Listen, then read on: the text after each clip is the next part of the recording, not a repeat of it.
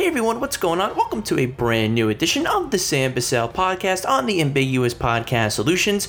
And right now I'm going to be bringing you the latest and greatest going on around the world of Hollywood. Hope everyone is having a wonderful week so far. Hope everyone had a wonderful weekend and is ready for the week ahead. A lot of stuff that I want to get into on the podcast today. I'm going to be getting into some major Deadpool 3 news that is going on right now that kind of gives an indication of where this film might be going. Also going to give you a preview of what is ahead this week, and a major blockbuster, one of the most anticipated films of the year, drops this week. I'm also going to be getting into some big trailers, specifically one trailer that I think is going to be a huge awards contender come this year, and much more. But the first thing that I do want to talk about on the podcast today, like I like to do in the beginning of the week, whether it's on a Monday or a Tuesday, is of course recap the weekend box office. And this weekend saw a few counter-programming titles that came through after the big release of Indiana Jones and the Dial of Destiny last weekend during July 4th weekend. And this weekend ended up with a big surprise as the number one film, as Indiana Jones and the Dial of Destiny is no longer the reigning box office champion.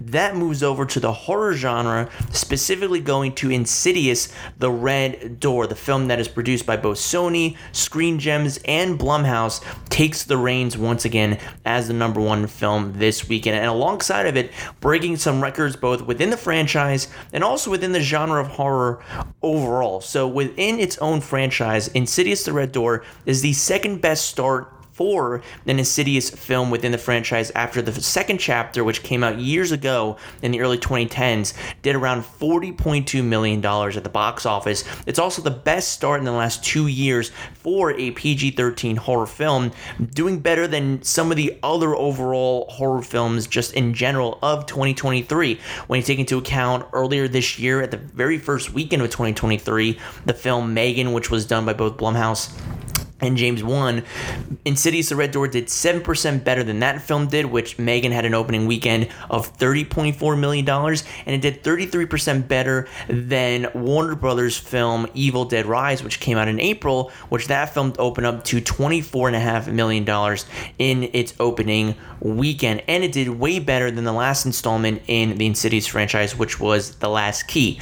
As for Blumhouse overall, which when you talk about the horror franchise of Blumhouse, the production company that just is able to take small budgets and make big rewards. That's the motto that I have for this company. They do better than really anybody in Hollywood right now. This is their 16th title to open up number one at the box office.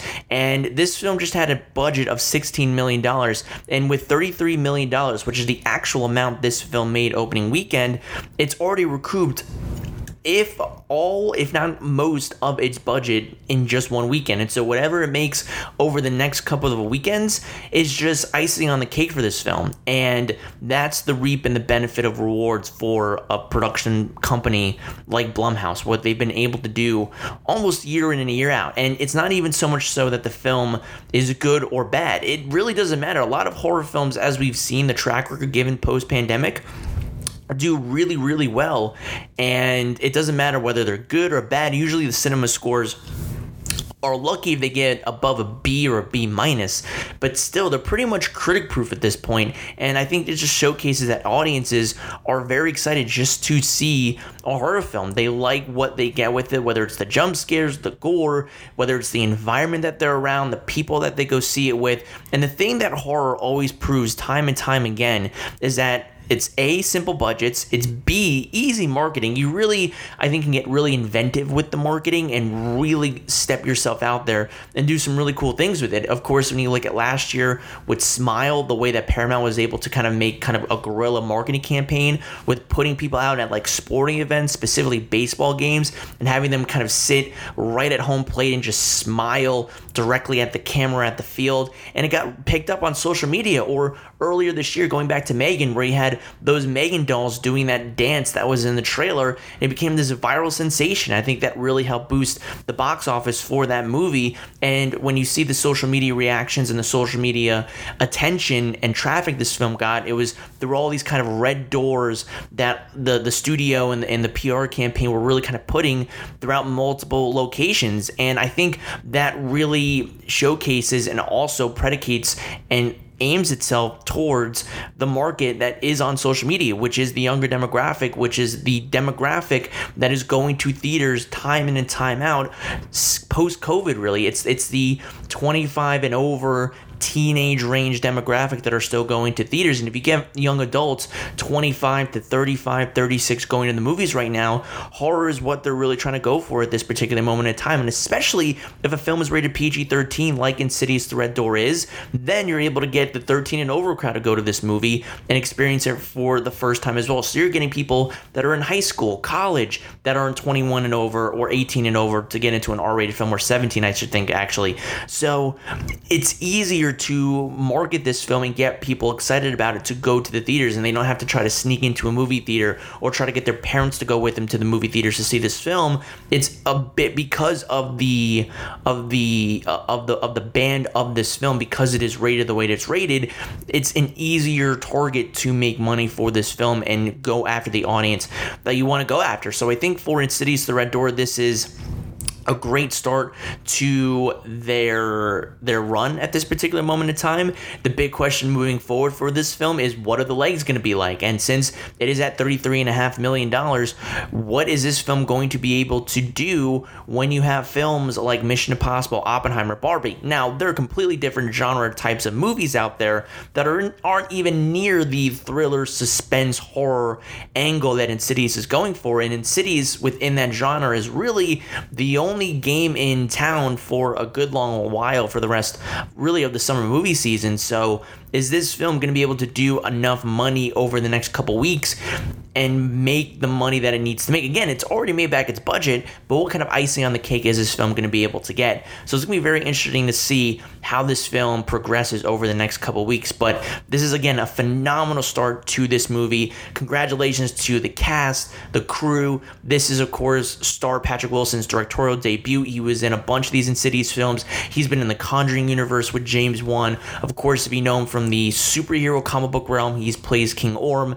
in the Aquaman film. So for him, this is a big deal, and I think a big boost for his directing career wherever he wants to take it next post Insidious The Red Door. So overall, this is a great start for Insidious moving forward in the box office. Then to go at number 2, which again was the reigning defending champion a week ago, and that is Indiana Jones and the Dial of Destiny, which made $27.4 million at the box office and now has $122 million domestically, $127 million internationally, for a worldwide total of $249 million.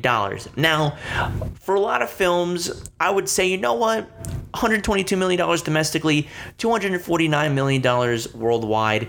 If you had a budget that was maybe $140, $160, $185, I'd say you're steering in the right direction. But for a film that costs almost $290, $300 million pre-marketing, pre-advertising, this is not what you want to see if you're Lucasfilm and Disney right now for this movie. And it doesn't seem like it's going to be moving in the direction that Kingdom of the Crystal Skull did way back when in 2008. As when you look at the trajectory of Kingdom of the Crystal Skull and Dial of Destiny, while both films only held the top spot at number 1, Indiana Jones and the Kingdom of the Crystal Skull still had the biggest opening weekend for the franchise in history. It still grossed over $100 million plus on its opening weekend, and that's not the case for Indiana Jones and the Dial of Destiny. That film opened up to $60 plus million its opening weekend, and again, Kingdom of the Crystal Skull had half the budget of Dial and Destiny pre-marketing. So not really the same discrepancy that we can go for it. And even though this is not to disparage Insidious whatsoever, but the fact that Sex and the City was able to knock it off, especially at the time in 2008, that show was just coming off of its run. It was one of the biggest TV shows at that time period. Still kind of is in this day and age right now, even in 2023. But it was a big cast, big film. It made sense that that film would probably knock it off, and it did it, opening up to $57 million to Kingdom of the Crystal Skull's $47 million. And again, with Kingdom of the Crystal Skull, that film only dipped 56.1% at the box office. And while Indiana Jones did slightly better, only 2% better in its opening to sophomore weekend drop, again, the numbers just are not going to help this movie. And I just think it brings up the big question of, was this a little too late for a fifth Indiana Jones film? Was it not wise to have a film 15 years later between 2008 to 2023? And I just don't think people were in the mood. Now, the people that did go and see it, I think this was a big opening and a big opportunity for them to go see this overall and to go see this film and what it wanted to be. So we'll see where this film can go from here and see what they're able to do with it. But I just think that for this movie, it's just too late for Indiana Jones and the Dial of Destiny. Coming in at number 3 this weekend at the box office, though, was another film that kind of surprised a lot of people, and that, of course, was The Sound of Freedom, which grossed $19 million at the box office. It grossed $41 million domestically, and when we look at its worldwide total, it hasn't released in its international markets at all. It's still at around $41.6 million. And when you look at the week overall, this past week in the July 4th quarter, this was the biggest movie to come out. This is what we call a breakout film, a film that nobody knew really anything about. It's a film that is very much more in the right wing-leaning sector. It has a very interesting kind of like pay-it-forward mechanism that is in place for this movie, but these kind of faith-based films still do major bucks at the box office. It has its niche audience, and that audience goes out and supports these films time and time again. And so I think it's no surprise that when you see a film like this, it does what it does, but it still, I think, surprises people nonetheless that you have the success that these films do. And the fact that Sound of Freedom beat Indiana Jones and the Dial of Destiny in the July 4th day, the actual date itself, was pretty astounding. And again, it just shows that these audiences, there's audiences for all types of movies. It's just about how you go out in supporting these films, and also the fact of how much this film cost compared to what it's making opening weekend. Clearly, it's doing enough at the box office to recuperate its money and do a little bit more of it as well. Then coming in at number 4 this weekend was the Pixar film Elemental, which did at the box office, Elemental did $10 million at the box office, and now has made $109 million domestically, $144 million internationally, for a worldwide total of $253 million at the box office. Now, for Elemental, I think the big thing for this weekend specifically is the fact that the film that was going up against Elemental in the June 16th corridor was The Flash, the DC film, which is considered more of a box office bomb at this particular moment in time. The fact that that film did not stabilize, and Elemental, for the most part, was able to kind of stabilize its feet a little bit, just showcases that the film was able to do pretty well and find good enough legs that it has passed The Flash on the domestic charts this past weekend overall. So it just goes to show that for Elemental, even though it's not going to be able, I think, to recuperate the losses and put this film in the black, I think it's still very much going to stay in the red. The fact that it started off horrifically but was able to stabilize itself both domestically and in the international markets, I think bodes well that if you keep this going, I think you'll get people's mindsets to see these films again in theaters. And the fact that for Elemental, the fact that I think people have already seen Spider-Man Across the Spider-Verse a boatload of times, maybe they wanted to see something new in terms of the animated wing in theaters, and this was the next big thing that was in theaters. You go see a Pixar film, Disney you know what you're going to get with it. And I'm somebody, again, who loves this movie. It's probably my favorite film of the year right now, which is kind of crazy. I didn't think it would be, but here we are nonetheless. And I'm very happy that it's able to find some audiences over the last couple weeks and still do very, very, very well for itself. Then to move on to the rest of the box office, moving on to the number 5 spot, coming in is Spider-Man Across the Spider-Verse, grossing an additional $8 million at the box office, and now has made $357 million domestically, $284 million internationally, for a worldwide total of $642 million at the box office. And again, for this movie, this is absolutely incredible, and a major congratulations has to be made to it. It is now the highest grossing film of the summer movie season domestically, surpassing Guardians of the Galaxy just by a little sliver, but enough to make it the highest grossing summer movie season film of the US market, grossing $357.6 million over $357.5 million that Volume 3 has made. So a terrific achievement for this film, and I'm excited to see where it goes from here. And clearly there's support behind this film that I think number 3 is going to be even bigger whenever that film comes out, whether it be 2024 or beyond. Then coming in at number 5, or number 6 rather, was the other big newcomer this past weekend, Joyride, which made $5.8 million at the box office. It's now made $5.8 million domestically, and it has not come out in any international market, so it stays at $5.8 million worldwide.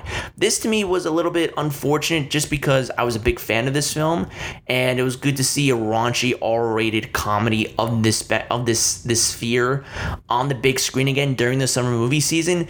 And even though it performed 61% below what No Hard Feelings did, which made $16 million or so opening weekend, and that had a big star in it with Jennifer Lawrence, it's just a shame that this film isn't able to do a little more. And I just think it showcases the tough time that these comedies are in right now, where even a film like No Hard Feelings did just so, and it's not a big hit, which I think if something like No Hard Feelings or even Joyride were to come out in 2014, 2015, 2013, when you had the films like Ted and the Hangover movies and Bridesmaids, it's just, you don't have those kinds of films anymore. I think those movies would have done $100+ million at the box office, especially something like No Hard Feelings at that height of the Jennifer Lawrence pop of her. I think that film would have done really, really well at the box office. And I just want the days again of $100+ million comedies at the box office. And we just don't get that anymore. And I think it's a shame, because those films were the ones that really were the breakout films of the summer and showcased some of the breakout stars of the summer movie season. You look at the Hangover films. If those films didn't pop, would we have Bradley Cooper today? Or would we not? Would we have the Ted films the way that we have them right now? Would we have Bridesmaids? It, to me, is a big example where that really brought out superstars and people like Melissa McCarthy, Paul Feig, who was the director. Kristen Wiig was made kind of a bigger star than she was post SNL, and even Maya Rudolph as well. It just would that comedy do well now and make stars of these people now than it did back in the day, back in 2010, back in 2012?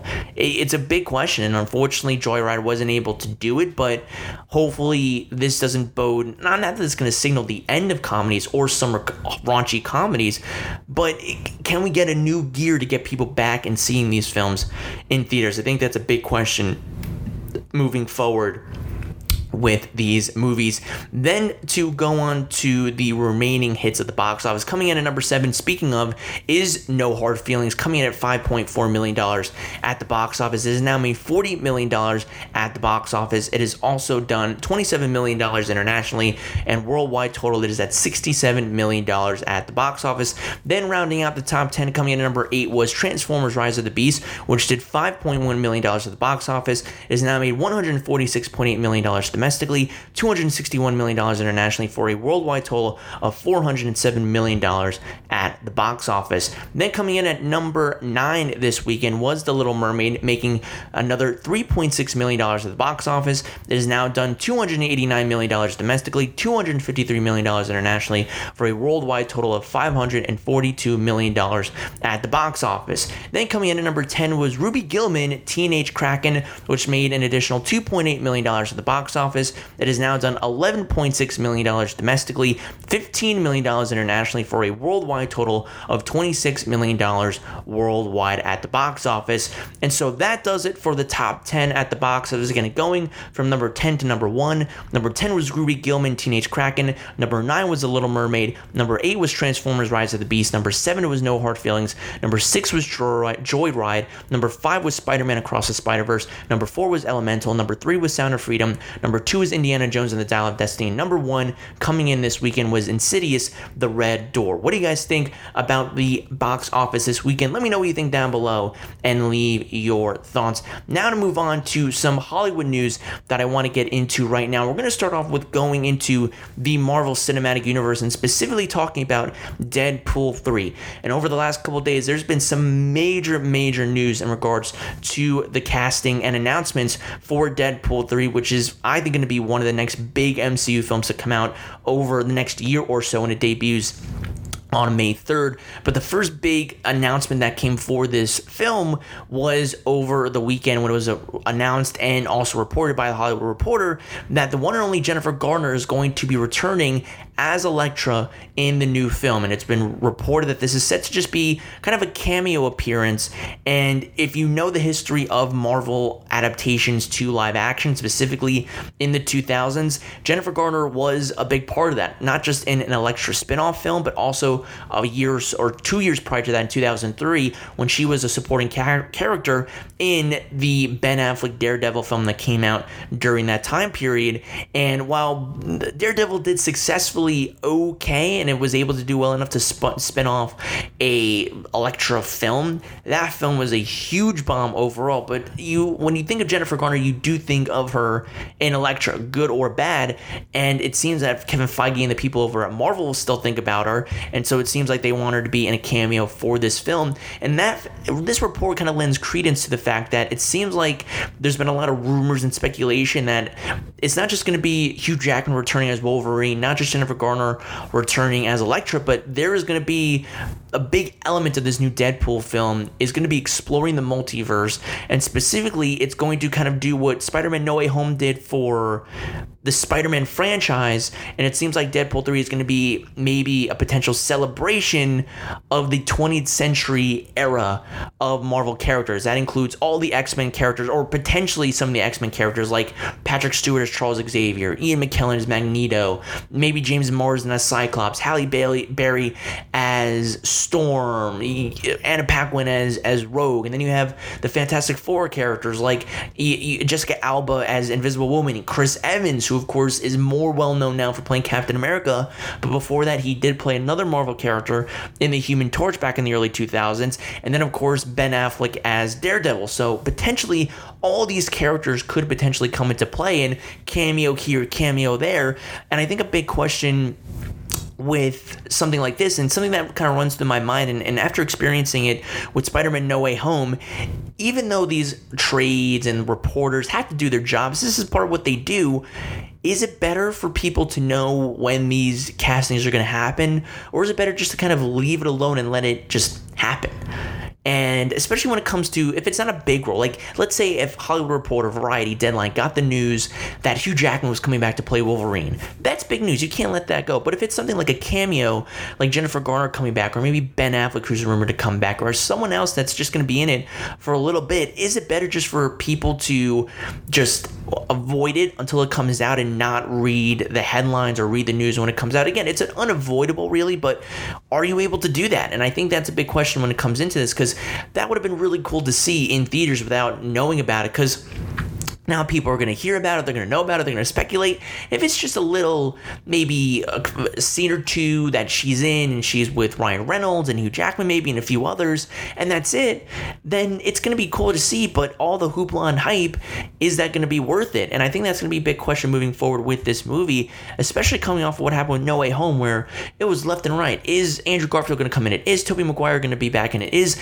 Kirsten Dunst and Emma Stone, are they all going to somehow come back into these films? And I think again, it worked. It almost made $2 billion at the box office. The hype was still there, but is it too much, and is it taking away from the anticipation and the surprises that could be in store for this film when you actually go out and see it? But one surprise that I was actually happy that they revealed, and it was exciting to see, was today actually, when it was kind of announced and shown on the Instagram Reels of both Ryan Reynolds' account and Hugh Jackman's, the official first look unveiling of the yellow costume that will be worn by Wolverine. And the reason that this is a big deal is because finally, after years, I think fans really wanted to see Hugh Jackman take on that iconic costume from the comic books. He's finally donning a version of it, and it's not just him in a tank top or him in kind of a black suit and it's got this kind of silver lines running around it. It's an actual yellow suit, and I gotta say, I didn't know if they would ever be able to pull off, and I was always saying to myself, well, they don't need to do that. Hugh Jackman is able to just be Wolverine as he is. He doesn't need the costume. He still looks badass no matter what. And I gotta say, leave it to the people over at Marvel Studios to make the costume look absolutely badass, and it looks so cool. It looks awesome compared to when you see it up against Deadpool and the black, and not the black, but the red and the yellow. Obviously, ketchup and mustard kind of comparison you can make, but it looks really cool. I like both costumes. So I think for me, this is really exciting. And even the Jennifer Garner stuff, even though I would maybe not want to hear about that, it's still exciting to hear about it. And kind of going to the No Way Home point again, my big question moving forward is, there was already a lot of hype around Deadpool 3. And when you get Hugh Jackman in it, you're looking at probably $1 billion hit already. But could this film make $1.5 billion, $2 billion at the box office if everything goes right for the film, with good positive word of mouth, the anticipation already for this film that's built into it because of all the circumstances surrounding it in terms of the people that are involved? Could it pull in over $1 billion, $2 billion at the box office? I think that those are some good questions to have, and I think moving forward for this movie, it's going to be very interesting to see if it's able to pull it off. But so far, I love what I'm seeing from the film. I'm really excited to see where it goes, and maybe we see some more set photos from the film. Maybe we get more photos just from Ryan Reynolds and Hugh Jackman overall. But I'm excited to get the first trailer whenever we get it, whether it's in September, November, December, early in 2024. But I'm still very excited to see this film, and I think it's going to be really exciting overall when it finally comes out on May 3rd, 2024. What do you guys think about all the Deadpool 3 news, whether it's Jennifer Garner returning as Elektra or seeing the first look at Hugh Jackman's new costume as Wolverine? Let me know down below and leave your thoughts. And the next thing that I want to talk about on the podcast is discussing the first reactions to the highly anticipated film coming out alongside Oppenheimer on July 21st. And that, of course, is Barbie, written, directed by both Noah Baumbach and directed and co-written by Greta Gerwig. And it stars, again, an A-list cast that includes Margot Robbie, Ryan Gosling, American Ferrera, Simu Liu, Issa Rae, Emma McKay, Will Ferrell. I could go on and on and on listing the people that are involved in this film, and it just wouldn't do it any justice. So there's a lot of hype and anticipation for this film. What is this movie really about? You've seen the trailers. It's got that poppy, glossy kind of feel that you would expect in a Barbie film, but it seems like it's much more layered. And to me, when you get Academy Award level talent like Greta Gerwig, both behind the camera and writing the script, and Noah Baumbach coming involved as well, who's an Academy Award winner in his own right as well, coming in to write the script alongside his partner Greta Gerwig, you're going to expect more than just what you see on the surface level. And it seems like that's how audiences are responding, as we finally got the U.S. world premiere of the film last night in Los Angeles, or rather on Sunday night, not Monday night. It was Sunday night that it actually happened, but still, it was a lot of anticipation. What are these reviews and reactions going to look like? And it seems for the most part, it is exactly what you expect, as a lot of it is positive word of mouth for this film. So the first one I want to go to is, of course, over at Collider, the one and only Perry Nemiroff, who was able to see the film.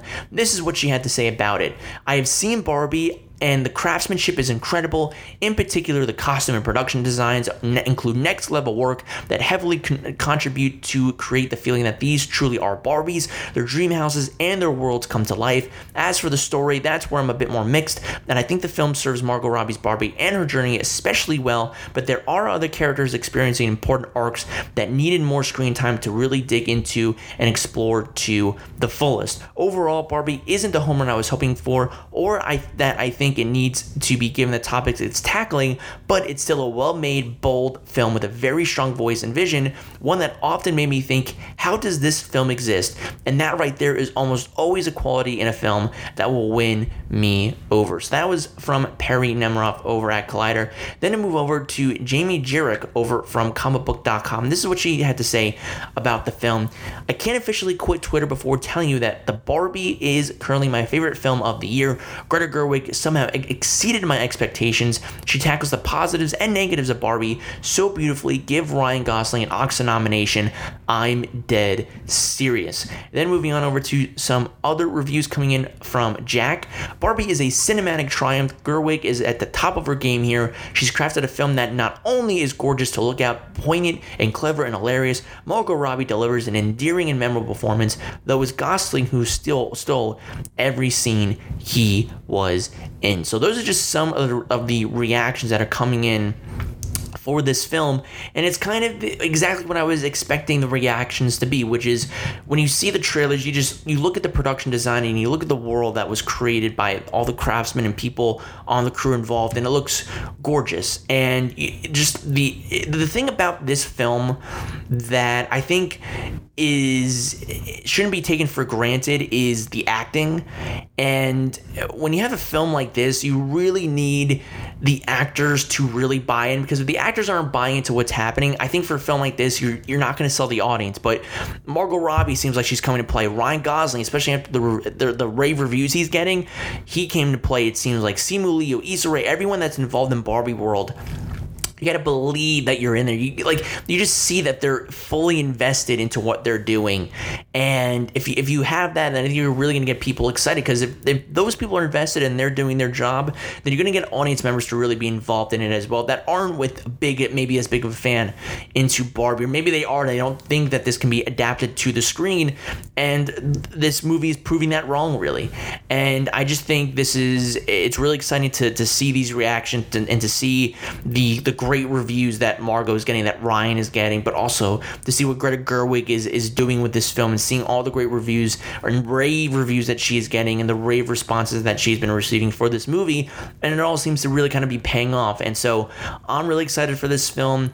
It leaves to me a lot to question of what the box office for this film is gonna be, and it seems like just every single week there's a report for it. The projections keep going up and up and up and up, and now it's at around $93 million reportedly in its projections. And I was telling my friends earlier, I think this film could very well hit double digits at the box office in terms of its opening weekend. I do think $100 million isn't ridiculous. I don't think it's out of the realm of possibility that this film could potentially do that. And I think it would be amazing for Warner Brothers. I think it would be amazing for Barbie, that even though this is based off of a property in a Mattel toy figure, it still seems like something new and original and creative and awesome. And we need movies like that right now. And I think to have a movie like this coming off of the heels of films like The Flash and Indiana Jones and Transformers and some of these others that are big, $200+ million, and this one was able to maybe crack $100 million before marketing, and I'm sure the marketing budget for this one is going to be pretty big, and it's going to really upcharge the budget for this movie. But still, it wasn't like it was $200 million before marketing. This had a reasonable budget in front of it, and it seems like they were able to make the most of it, and it just seems like it's amazing. And I'm excited to see this one alongside Oppenheimer, and it's just that weekend is going to be amazing. Barbenheimer is legit. It's a thing. I love it.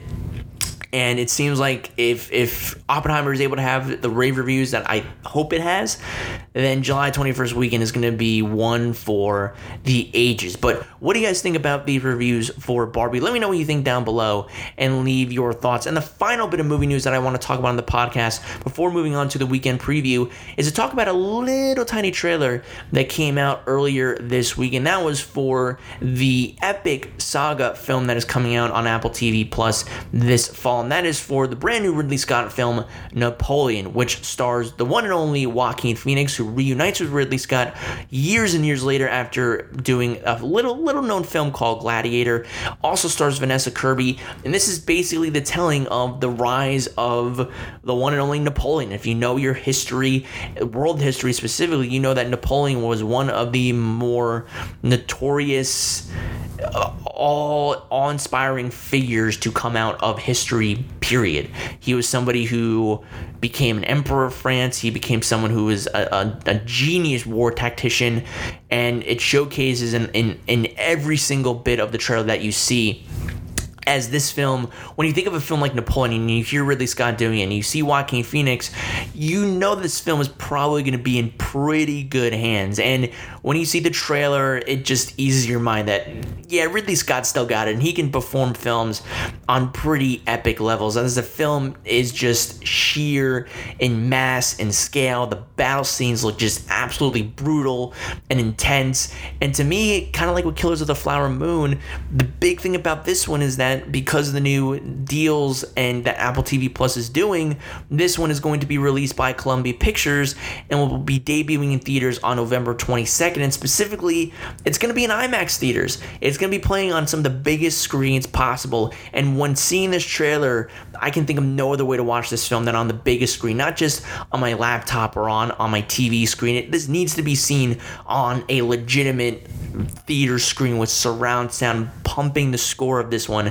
as these awesome sequences play out. So I'm really excited about it. I think this one could very well be a festival contender and be a true legitimate awards contender. I mean, I could see production design, I could see potential director, actor, actress. Vanessa Kirby looks awesome in this picture. I could really see this one doing a good extensive nomination count for itself come nomination time next January. But it looks awesome. It's coming out November 22nd, right on Thanksgiving Day weekend, and I'm excited for this one. This one looks awesome and in a really great first impression with its trailer. What did you guys think about the Napoleon trailer? Let me know what you think down below and leave your thoughts. And the final thing that I want to talk about on the Sam Bussell Podcast today, and I know this is a little bit earlier than I usually do it, but the reason for it is because the film that I will be previewing on the weekend preview this weekend is one of the most anticipated films of the year, of the summer, and that, of course, is Mission Impossible: Dead Reckoning Part 1, as it will be hitting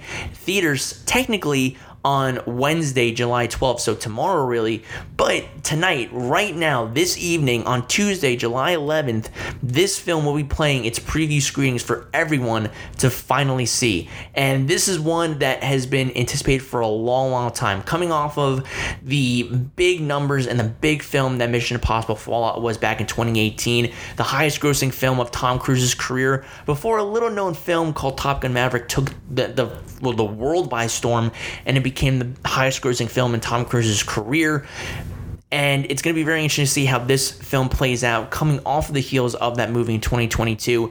Right now, Mission Impossible: Dead Reckoning Part 1 has a 99% on Rotten Tomatoes with 158 critic reviews in. It is the highest rated Mission Impossible film on the site. Number 2, speaking of, is Mission Impossible 6 Fallout.